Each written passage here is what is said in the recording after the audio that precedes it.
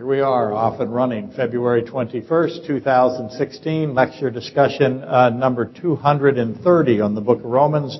I'm relatively convinced that that's correct for you internet folks. I said in the pregame that I noticed a very thoughtful, politically astute man who has great character said that he sees that the country as we know it is on the brink of ruin.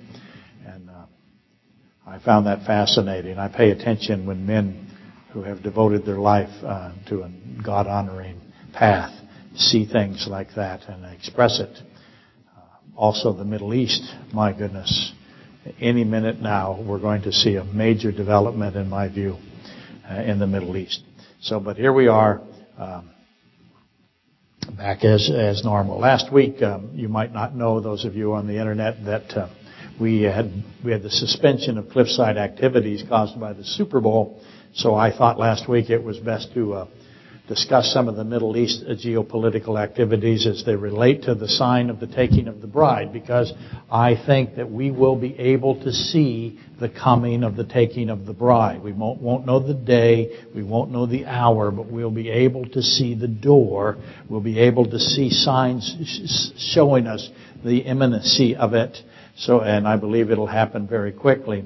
And so I addressed that a little bit to kind of catch us up. And I also announced the LIGO detection of gravitational waves, that it was a very important piece of information for us to understand and recognize, because that is a biblical event, and we'll discuss that in a minute. And of course the bronze serpent of Numbers 21 and John 3:13 through 17. So that's to give you kind of a recap of where we were. Admittedly, if you happen to, as an internet person, wonder by our little Cliffside operation here at beautiful downtown Cliffside, and we are neither beautiful nor downtown, by the way, you might have left with the mistaken impression that the one-eyed, big-boned male lecturer is without a comprehensive plan. You would have said, wow, what's this guy doing? Some would say, or they would call me disorganized. Others are a little bit more aggressive. They bring allegations of diminished acuity. That's a kind way of saying that they think I'm an idiot. As you know, I get a lot of hate mail, not so much lately. I have beaten them back. It's really kind of a sad thing. I'm really kind of, I'm lonely now. I've enjoyed them attacking me for all these years, and they've kind of given me no attention now, and I'm kind of filled with remorse over their absence. Every now and then, though, I do get some, and I, being a highly trained religious professional, I can determine very quickly that what I'm going to read is hate mail. Being highly trained, again, it gives you that skill over time. That and the letters usually begin, "Dear very stupid person," or something to that effect. You wouldn't believe what they write me. It is hilarious. But I have gotten "Dear very stupid person." They say man or pastor, but I've gotten that at least a few times. Anyway, occasionally I feel a need to preemptively avert the incoming accusatory challenges to my intellective functionality. That's another kind way of saying I'm not yet completely a moron.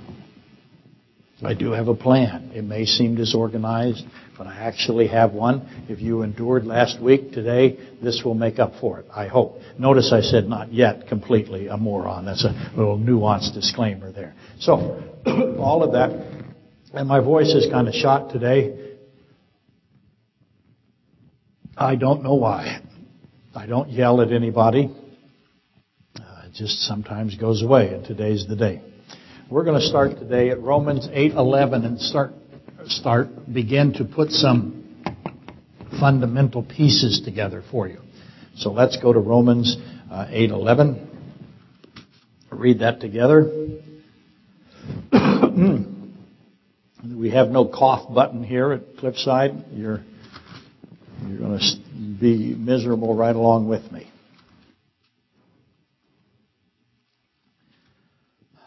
This is, after all, a Roman study, so occasionally I feel like I need, just for morale's sake, to throw in some Romans for you. But here we go, 8:11. But if the Spirit of Him who raised Jesus from the dead dwells in you, He who raised Christ from the dead will also give life to your mortal bodies through His Spirit who dwells in you. So right next to that, write Holy Spirit. It is a very important verse to know, to have command of. Right in your Bible, right next to it, aside of it, Holy Spirit. Let me read it again. But if the Spirit of Him who raised Jesus from the dead dwells in you, He who raised Christ from the dead will also give life to your mortal bodies through His Spirit who dwells in you. Romans 8:11 is of the greatest importance because it establishes the Holy Spirit of God and His role in the resurrecting of the Son. So that's why you pay attention to it. Now let's move to Thessalonians, 1 Thessalonians 9 and 10. You can go to 1 Corinthians 15:15 if you wish. I picked Thessalonians. Don't ask me why. I just do. I don't think I actually have a reason as I'm reflecting while I'm turning pages. But here we are, 1 Thessalonians 1, 9, and 10. For they themselves declare concerning us what manner of entry we had to you, and how you turned to God from idols to serve the living and true God. Notice that adjective or that description, the living and true. He is living and He is true. That's valuable for us, as you know. And to wait for His Son from heaven, whom He raised from the dead, Jesus who delivers us from the wrath to come. So I have 1 Thessalonians, 1, 9 and 10. And that establishes the Father's aspect of the resurrection. And then there, of course, is John 2. Let's go there. 18 and 19. So now John 2. And this is, I hope, the most familiar. Write Son next to this one, if you will. Jesus answered and said to them, destroy this temple, and in 3 days I will raise it up. We'll continue. Then the Jews said, it has taken 46 years to build this temple, and you will raise it up in 3 days. But He was speaking of the temple of His body. So that is where the Son. So I have the Holy Spirit, I have the Father, I have the Son, the triunity of God, all participate in the resurrection. That's critically important for you to know. Can I erase that now? I have to, because we have a lot to do. But recognize, let's just put it over here, that the triune Godhead is intimately involved in the resurrection, as you should expect. They would be intimately involved in all aspects of the crucifixion. How can you separate one of them out? You can't. They're non-separable. Okay? So far, so good. Everybody still on the bus? Need to know that the Son, Christ says He resurrects Himself. The Bible says all over the place, by the way. I just picked these so that you'll have them. The Bible says the Father resurrects the Son, and the Bible says the Holy Spirit resurrects the Son. We would expect that, wouldn't we, with the aspects of the triunity of God. Okay? So we just placed the Father, the Spirit, the Son, all are resurrectors of Jesus Christ. And this is a fundamental truth of the Bible. It's a defining truth of the Bible, and it's one that you need to have command of. The resurrection of Christ is alongside. Now, what should you do? Once you say to yourself, okay, the Bible is specifically telling me, wow, look at it snow. Those of you on the internet, we're having a beautiful summer day, and it looks like it's snowing significantly.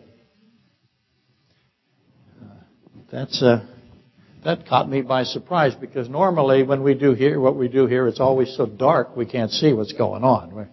So that's why we are in Alaska, because we love the dark and the cold. And, now we're watching it snow. And we're all delighted like we've never seen it before. Isn't it amazing how we do that? That's all we get here. I mean, oh, that's right. We have to have it for the dog races. And what we call that other stuff we need, water. We have to have water. That separates us, by the way, from places like, let's say, California. Why would you live in a place where you don't have any water? That makes no sense to me. I'm going to go live where I'll die of thirst if the electricity goes off. I never understood that. Supper, Dave, you're making me nervous over there. What are you doing? Oh, you're filming snow. Oh, my goodness. I mentioned to Supper Dave the other day that he called me and I said, "What's up?" "Sup?"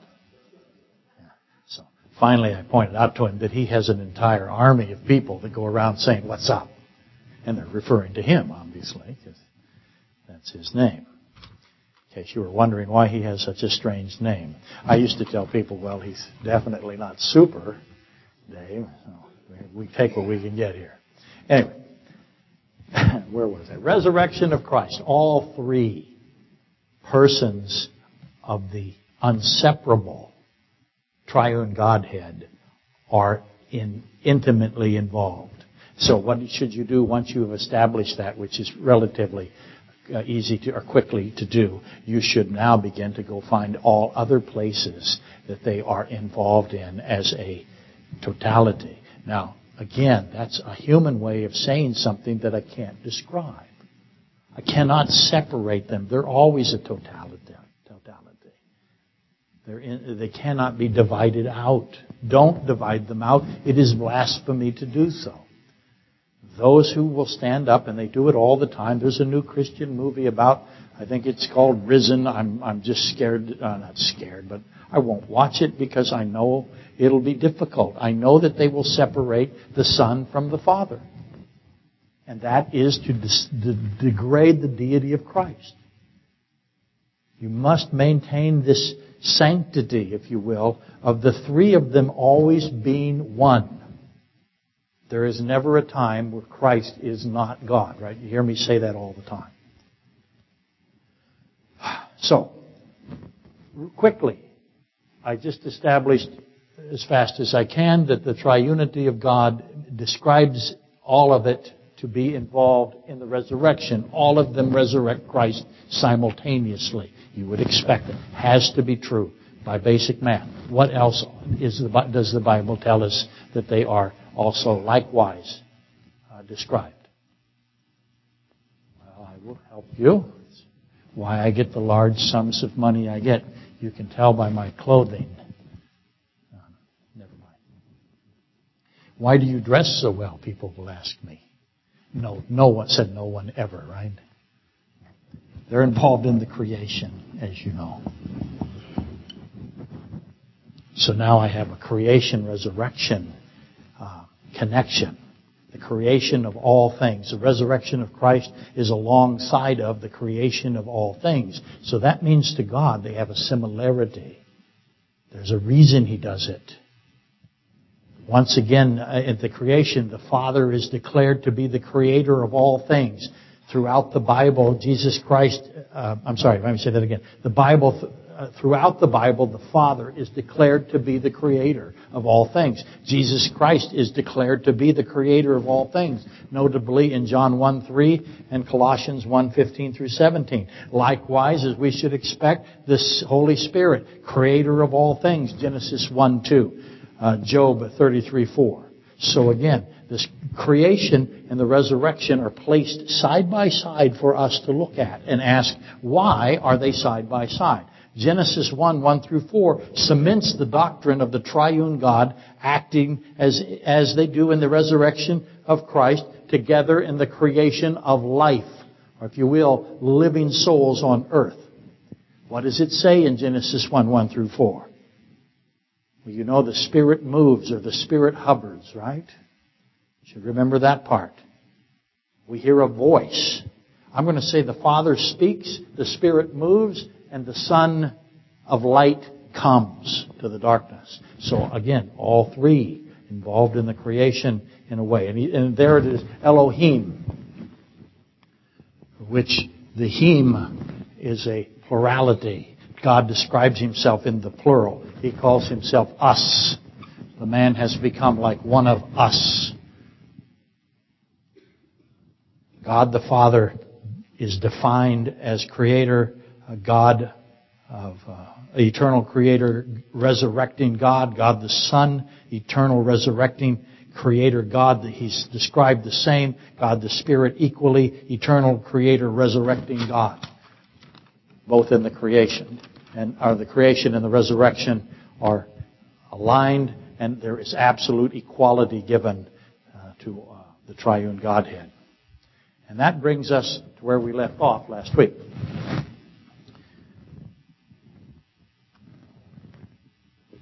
So, you should ask, while I move on, where else do you think the triune Godhead is emphasized in the Bible doing something? Because there is other places. And we should know all those places. That will tell us. We know that the resurrection is one. We know the creation is one. You can invert those if you will. What are the others? The baptism of Christ is absolutely correct. Where else? Gethsemane. Where else? Transfiguration. Where else? See, he's doing it. He's got a reason. I'm going to tell you Genesis 15. So you can begin to go through the Bible and find these places where the Godhead is moving as it is always a unit. I struggle because we have a finite mind trying to explain an infinite concept, and we can't. I say all the time, and not enough. If somebody stands in front of you on a pulpit and says, I'm now going to explain completely the triunity of God, throw your chair at the stage and run out the door. Because that person has no ability to explain this. None of us do. We can't even hardly conceive it. Just know that it is true, and know that it is assigned, if you will, to certain specific pieces in Scripture. Okay? Got all that? Good.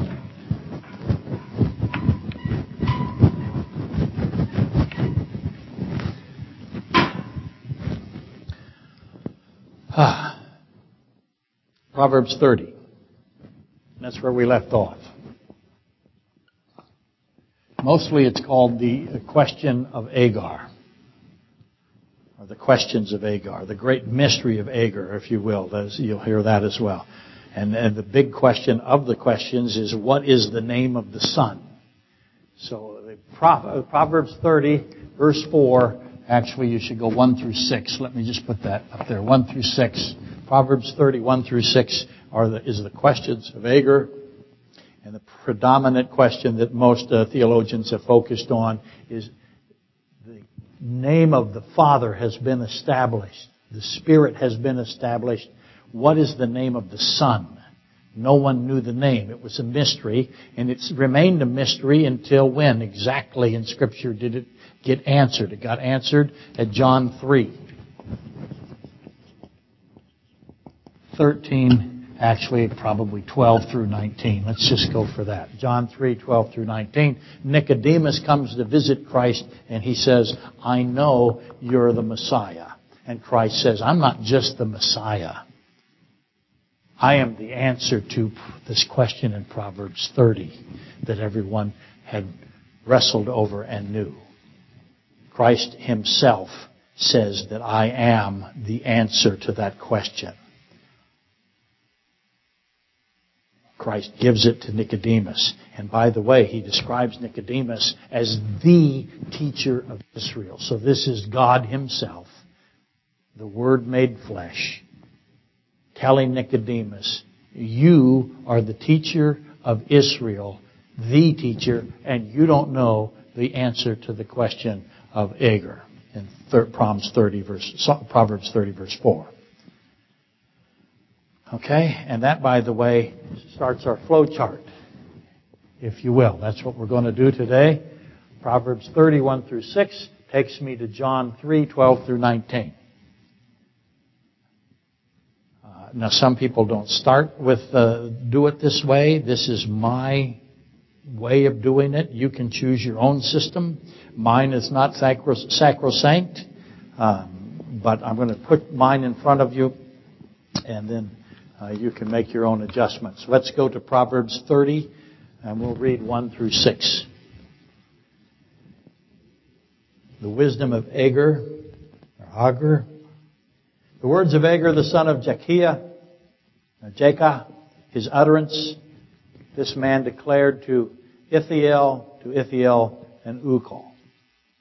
This is what Agur says.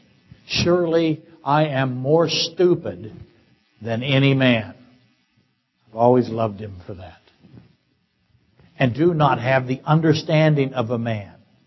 I have neither learned wisdom nor have knowledge of the Holy One. So next week we'll decide what he means by the Holy One. He obviously is contrasting himself with somebody who either thinks he has wisdom or does have wisdom. Let's continue. Verse 4. Now he starts to ask 7 questions. Who has ascended into heaven or descended? Who has gathered the wind in his fists? Who has bound the waters in a garment? Who has established all the ends of the earth? What is his name? And what is his son's name, if you know? That's rhetorical. It's implied that no one knows the name of the Son. Every word of God is pure. He is the shield to those who put their trust in him. Do not add to his words, lest he rebuke you and you be found a liar. In case you were wondering, how is it that the Mormons did not notice that verse?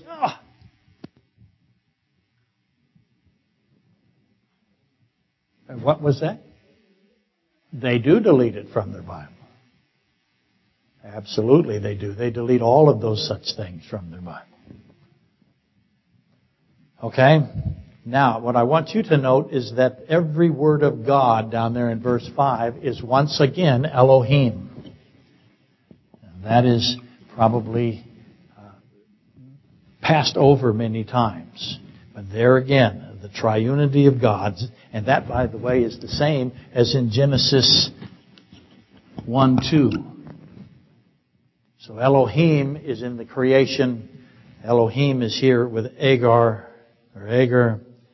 Elohim is in the crucifixion. Elohim is in the resurrection. Okay? So I want you to start to gather that and put it in your little flow chart or your little diagram that we're going to do here soon. Note also this bounding up the waters in a garment. If you were here the last couple of weeks, I talked about in the creation, he divides the waters from the waters. So he makes it, he tells you specifically, I have water and I have water. And I divide the water. And I put atmosphere or firmament. He calls the firmament heavens. So I have water and I have space, if you will. Heavens in between the waters. That's how he describes his creation of living souls. It's one of the things he does as he begins to make life on earth. So we have, here again, it's referenced. Who has bound the waters in a garment? So that's Genesis 1:7, the dividing of the water. And then also this ascending and descending. That is a great mystery. Let's make sure that I don't skip a page. When you can figure out what he means, who has descended into heaven or descended, that is such a valuable piece of information to have for all students of the Bible. Because, again, once you have that, many of the struggles with regarding the person of Christ disappear. Within the context of the ascending and the descending, that's number 1 and number 2 of the 7 questions. There's 7 questions here. Know that. And their rhetorical implications is that these 7 questions aren't being answered by man. Only God can answer these. And that is, by the way, how we get from Proverbs 31 through 6 to John 3, 12 through 19. Because in John 3, 12 through 19, Christ himself, to Nicodemus, answers these questions. Christ says, I am, it is me. I am the ascender and the descender. That is me.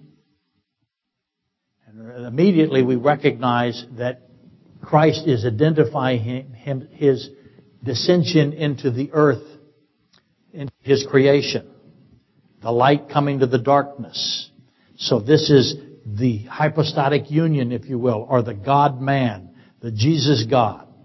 He is descending and ascending, and only He can do it. He makes that very clear. We're going to read John 3:12 through 13 in a second. Only Christ can ascend and descend. So that tells you that this is the solution to sin. This is the Word made flesh. This is the deity, the absolute infinite deity, adding perfect humanity. Very important that you know that the humanity of Christ is always perfect. It is always, it cannot be anything but perfect, and it is therefore subject to His deity. Don't ever have a position where somehow you think that Christ's humanity can be separated out from His deity and do something autonomous, which is what you're going to see in what? Most of the movies. They treat Christ as if He is schizophrenic. By the way, as you know, the multiple personality in the psychological field has been debunked. That has been the multiple personality movies back in the the 1960s, early, the 3 Faces of Eve or whatever it was, that has been debunked as an absolute hoax. The author of all of that admitted it was made up completely. Multiple personality is probably all complete nonsense. Just for fun, I threw that in. Jesus Christ, the man, cannot separate himself from infinite deity. And he can't wander off and do things that omniscient deity doesn't know about. But that's going to be in the movies. That is why I don't pay for those movies. That and the popcorn cost $25. Even though I get a senior discount now. So instead, how much does a movie ticket cost? I don't even know. How much does it cost? You don't know either. Does anybody know what a movie theater ticket costs? Is it $20 now? Pretty close?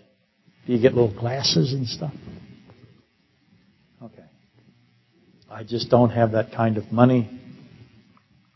And I make better popcorn. Ask anybody. All the things I do, on my gravestone, it will probably say, he made really good popcorn. That's probably number one. Ask Amanda and my wife how good my popcorn is. Why would I pay for somebody else's popcorn? It makes no sense. We're on. Okay, let's understand immediately that inside of the ascending and descending is the deity, God Himself, adding humanity. That's why it's so difficult to explain. It's the great mystery of the incarnation, the mystery of godliness. Who can explain how God adds perfect humanity? And no one can. And that's being discussed in ascension into heaven or descended. So put that together for now. I'll prove that in a second. So let's go to John 3 now and read that together. I recognize that today is kind of like a math class. We'll start at verse 12. He's talking to Nicodemus. And he says to Nicodemus comes to him and says, I'm pretty sure that you are God, or you are the Messiah. And Christ says to him after a bit, starting in verse 12, If I have told you earthly things and you do not believe, how will you believe if I tell you heavenly things? No one has ascended to heaven but he who came down from heaven. Right there, Christ is referring to Proverbs 30, 1 through 6. Also someplace else, I'll get to it in a second. Genesis 28, 10 through 13. What's that? I got to it now. That's the Jacob's ladder, right? But right here, he is answering this mystery of Agar to Nicodemus. No one has ascended to heaven, but he who came down from heaven, that is the Son of Man who is in heaven. What he is saying is that this is only something that God can do. And therefore, I am who? I am God himself. Did Nicodemus figure that out? If not then, eventually. Nicodemus did amazing things. He got spices, he got a tomb, he worked it all out. He knew what was going to happen before it happened. That is, by the way, the goal, I think, of every Christian, to try to figure out what God is going to do before he does it. When you get there, you're at Nicodemus's level. Did any of us predict that God was going to snow 4 feet while we were here? Probably not.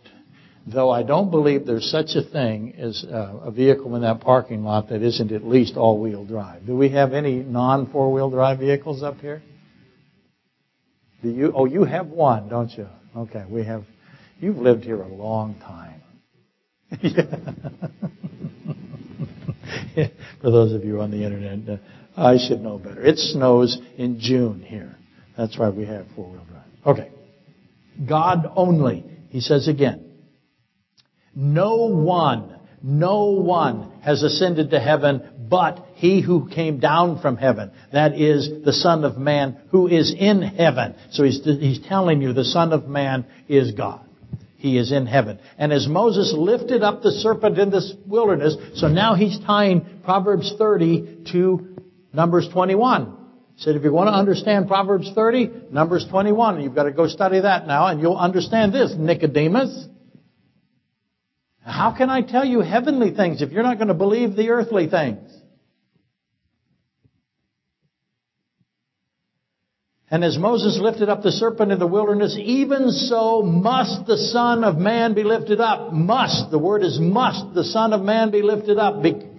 That whoever believes in him should not perish but have eternal life. For God so loved the universe, by the way. It says cosmos there. It's the word we have, the word there that we have made into cosmos. So for God so loved his creation, all of it, not just Spanard or Muldoon or the earth. God loved all of his creation. There's a heavenly creation. For God so loved the universe, or his creation would be better, that he gave his only, there's only one of these, begotten Son, that whoever believes in him should not perish but have everlasting life. Notice that that's repeated. Not perish but have everlasting life. Not perish but have eternal life. For God did not send his Son into the world to condemn the world, but that the world through him might be saved. He who believes in him is not condemned, but he who does not believe is condemned already, because he has not believed in the name of the only begotten Son of God. And this is the condemnation, that the light has come into the world. That is a Genesis 1:2 reference. And men love darkness rather than light. Genesis 1:2 reference. Separation of light from darkness, because their deeds were evil. For everyone practicing evil hates the light. The light is Christ. The Father speaks. The Spirit hovers. The light comes. No one has ascended but me. No one ascends and descends but me. And now next week we're going to get to the totality of the meanings of ascend and descend. But for today, recognize that this is the incarnation, or the mystery of godliness, 1 Timothy 3:16.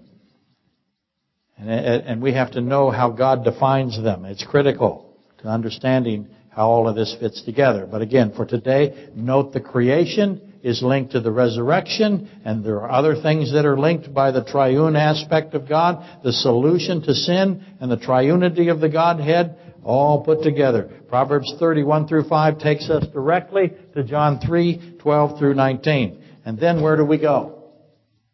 Where do we go next?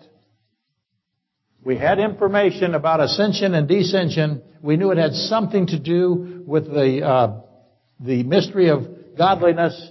And so we came to John 3, and what was added?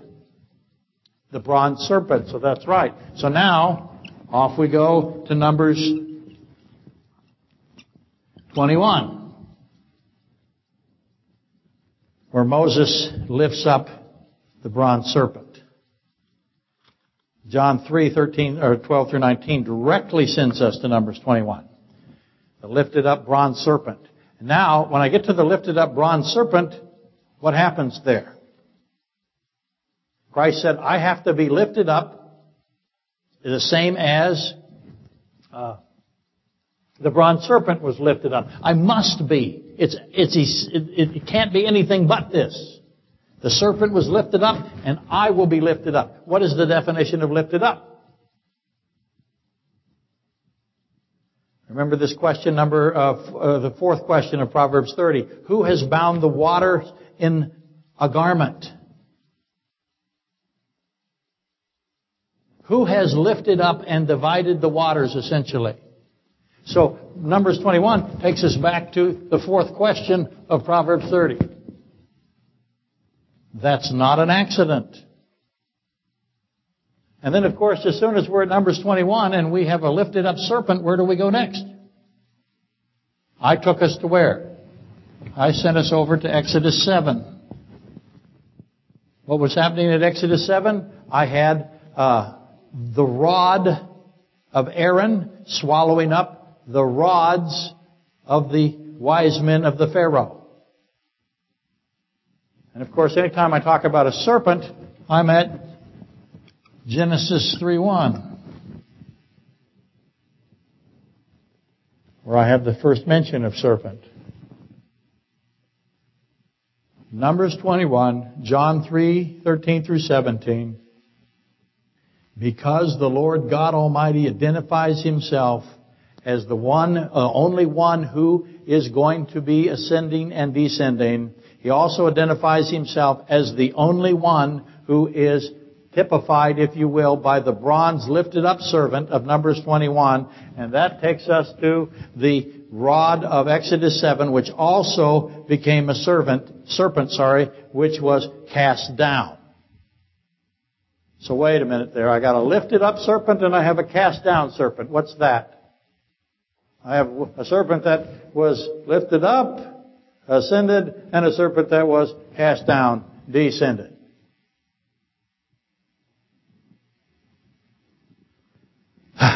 Okay, where was I? I was going to take medicine. I had a wonderful lady write to me that she was worried that I had to take medicine in order to finish the lecture.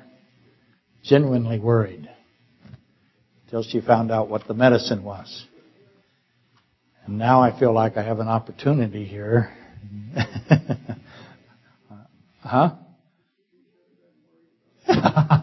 Bill and Bonnie are saying she should be worried about the Diet Coke. But I could make it even more interesting. I have an opportunity, as I said, to get sympathy. Boy, I need as much sympathy as I can get, as you know. Okay. Where was I? Who knows? That's a rhetorical question that assumes that no one knows. Actually, I do know. Maybe now I found myself as a... Christ says He is the lifted up bronze serpent. As soon as that Moses lifted up. And as soon as He puts the word Moses in, where do I go now? I solve all of this.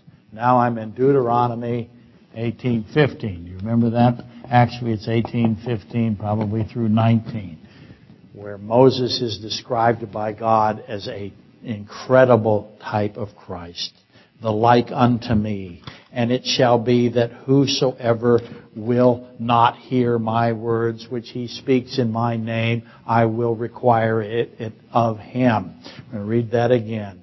But this is where Moses is set aside by God as someone that we look at as an individual, and when we can find the other one that connects to Moses, then that other one is God himself. So that is how we can prove that Christ is God. All we have to do, if you have any questions about whether or not Christ is actually God himself, Creator God, Resurrector God, life-giving God, eternal God, who is true and living God, the number one evidence in the Bible is Moses, the like unto me. So the Lord God, the Lord your God will raise up for you, this is 18:15 of Deuteronomy, the prophet like me from your midst. This is what Moses is saying, like unto me.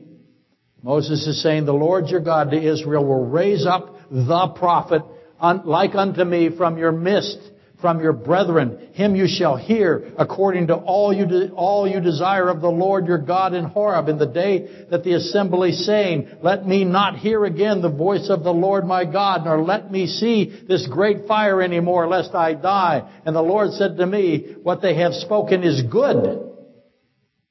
I will raise up for them a prophet, the prophet, like unto you from among their brethren, and will put my words in his mouth, and he shall speak to them all that I command him. How many words, I asked last week, how many words does God have? How many words did he put in the mouth of Christ? How big does Christ have to be to have the infinite thoughts of God in him? Is to likewise be God, right? Sameness, equality. And it shall be that whoever will not hear my words, which he speaks in my name, I will require of him. The Bible puts it in there, or some translations do. In other words, God will, if you do not hear what Christ says, God will require of you, which means accountability is coming.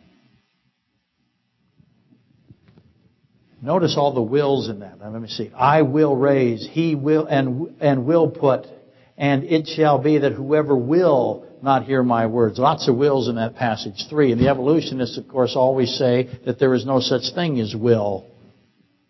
They say, as you know, all matter exploded from infinite gravity with no purpose. There is no willfulness. You have no free will. You can't willfully do anything. It's an illusion. That is evolutionary philosophy. 1815 disagrees.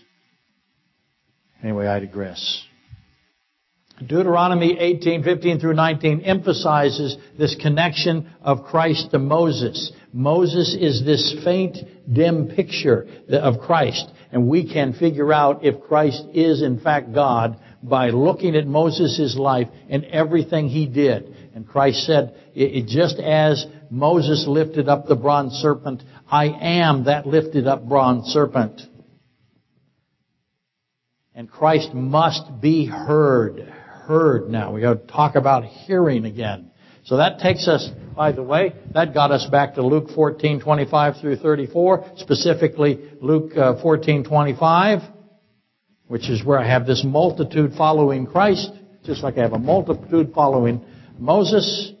And then Luke 14:34, which is the end of that segment in Luke, those the crossbeam and the love, or the love and the crossbeam and the tower and the surrendering king and salt is good. At the end of that, Christ says, he who has ears to hear me.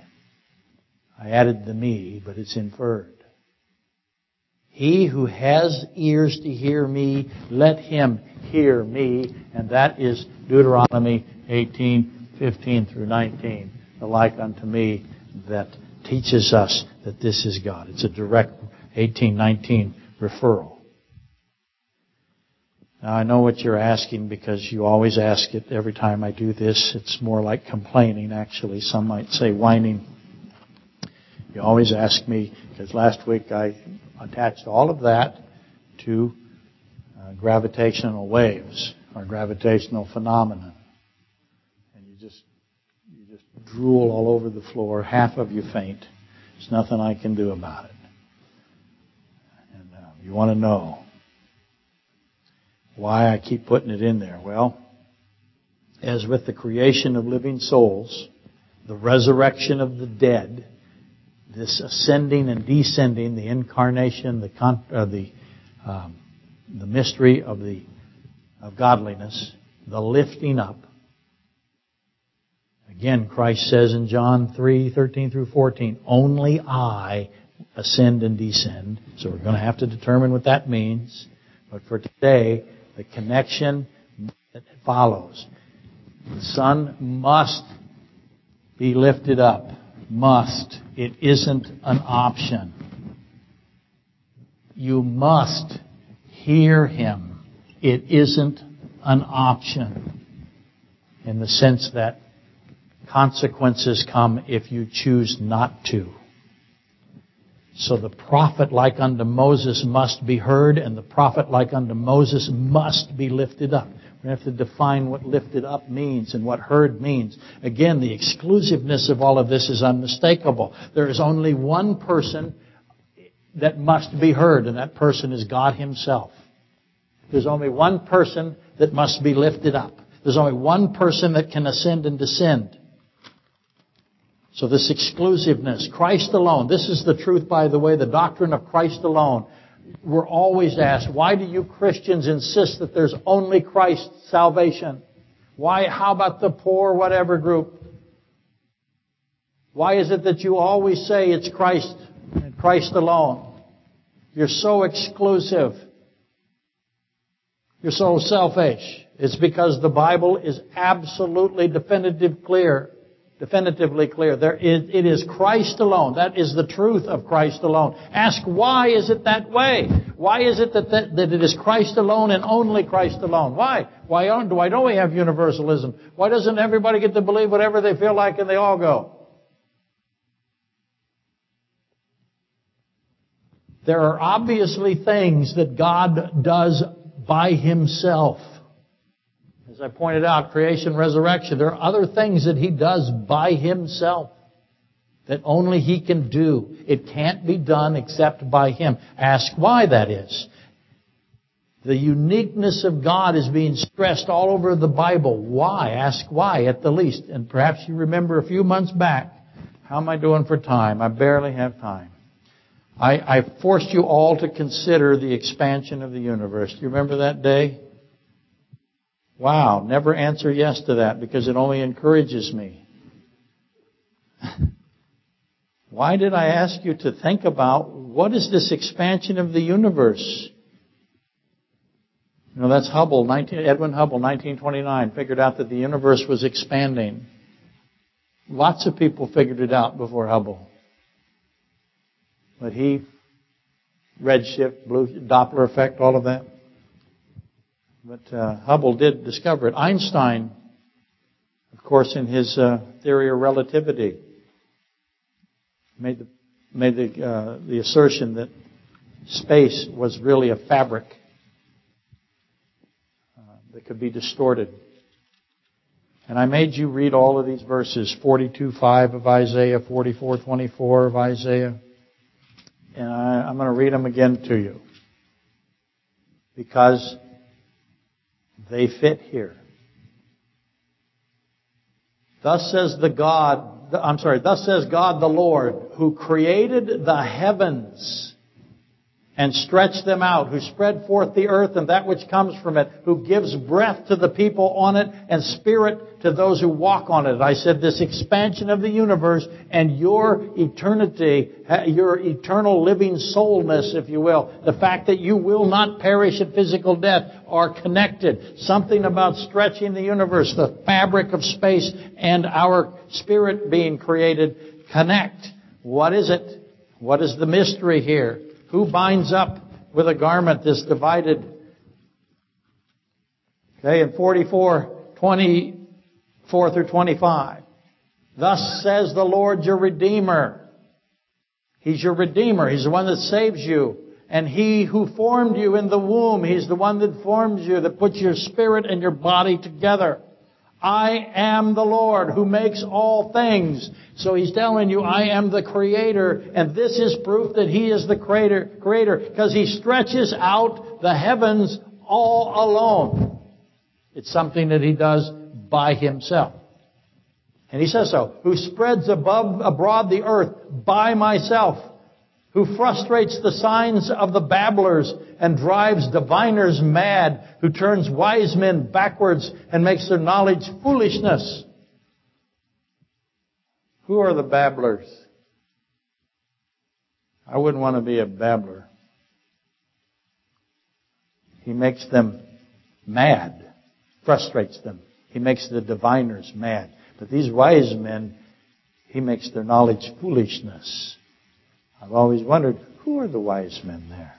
Let me go on, 44:12. I have made the earth and created man on it, and my hand stretched out the heavens. See how He's putting these things together, and He does it alone by myself, He says. 45:18.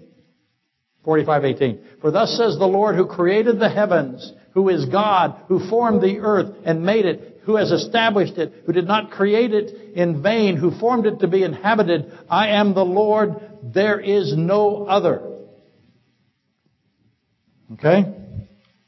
Those are primarily the verses that present the mystery of the expansion of the fabric of the universe and connect it back to the creation. And hopefully you saw the significance, the aloneness of that. God announces that He's alone. It's I, my hands. I stretched out with my hands the heavens. This Genesis 1:6-8. It's back to Proverbs 30:1-6. He's the one that created the heavens. I, the Lord, and there is no other. Something about the creation of the heavens, the expansion of the heavens, is directly linked to the creation of living souls. I made that point months ago, as I said, and here we are finally back to it. So now we're going to do this little simple diagram in the few minutes I have left. So you've hung on through all of that to get to this very simple, very easy to understand, beautifully drawn, incredible diagram that I have with my eccentric mind developed for profit. Expect it to be sold by the million. Okay, no one but you will know about it at all, even though Dave might put it on the internet. You see, this, by the way, he told me he's going to film this today. He didn't know what I was going to do, but this is a camera. I didn't even know what it was for about 15 minutes. I thought there was nothing there. Is it still working? Okay. Here's the diagram.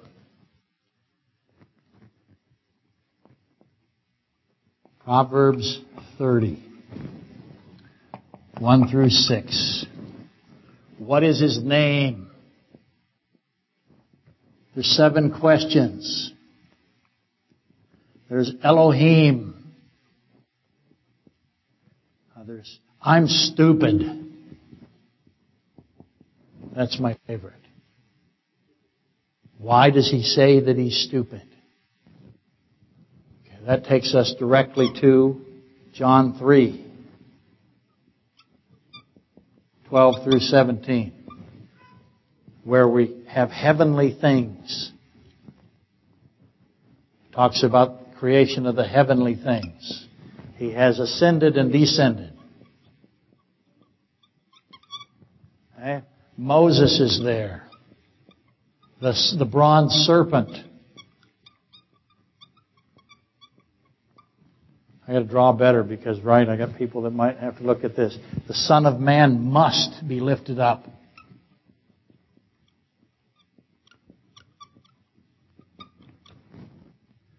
The universe, God so loved His cosmos, His creation.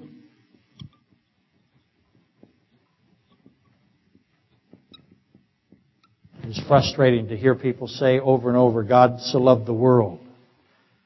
And then there perish and the everlasting life. He who believes shall not perish, but will have everlasting life. And that is a belief.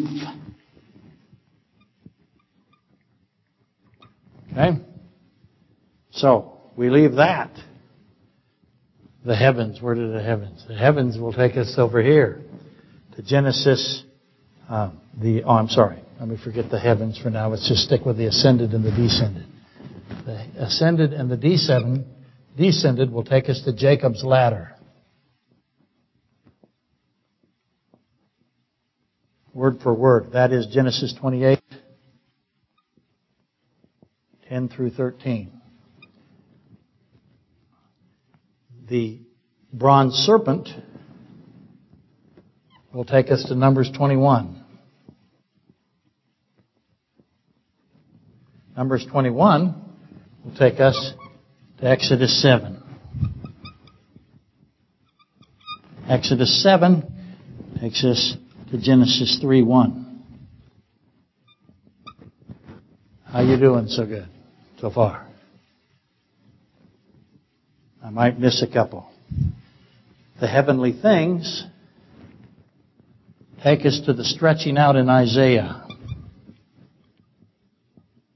Isaiah 42:5, 44:24. Let me get the rest of them here. 45:12. That is you'll have to go 45:18. You'll have to recognize that is the stretching.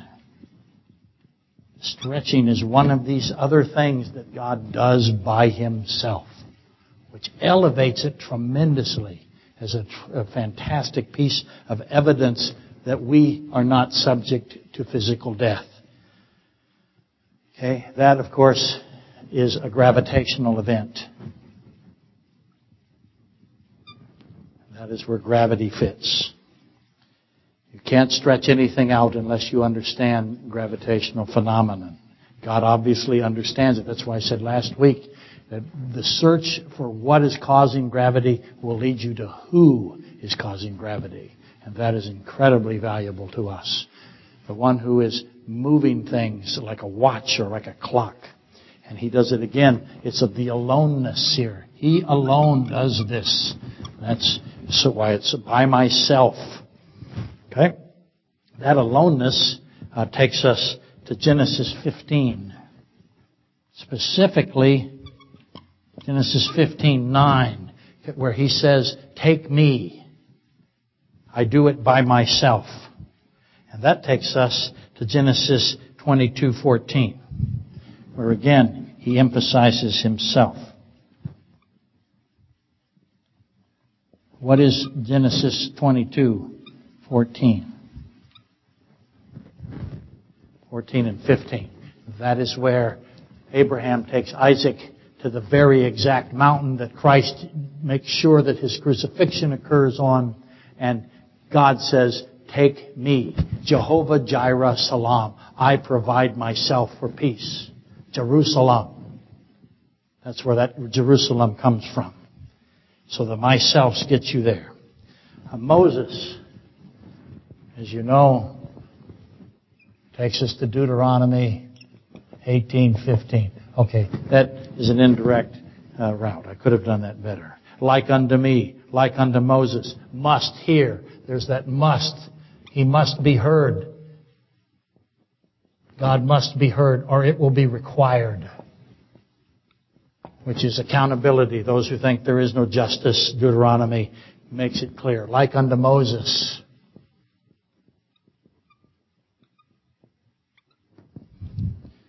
We leave Moses because of the herd, and we go to Luke 14:34. Actually, all of those elements from 14:25 to 14:34. Let me get rid of that. But 34 sums it up. 34 makes sure you understand that Christ is declaring Himself to be the prophet of the prophet.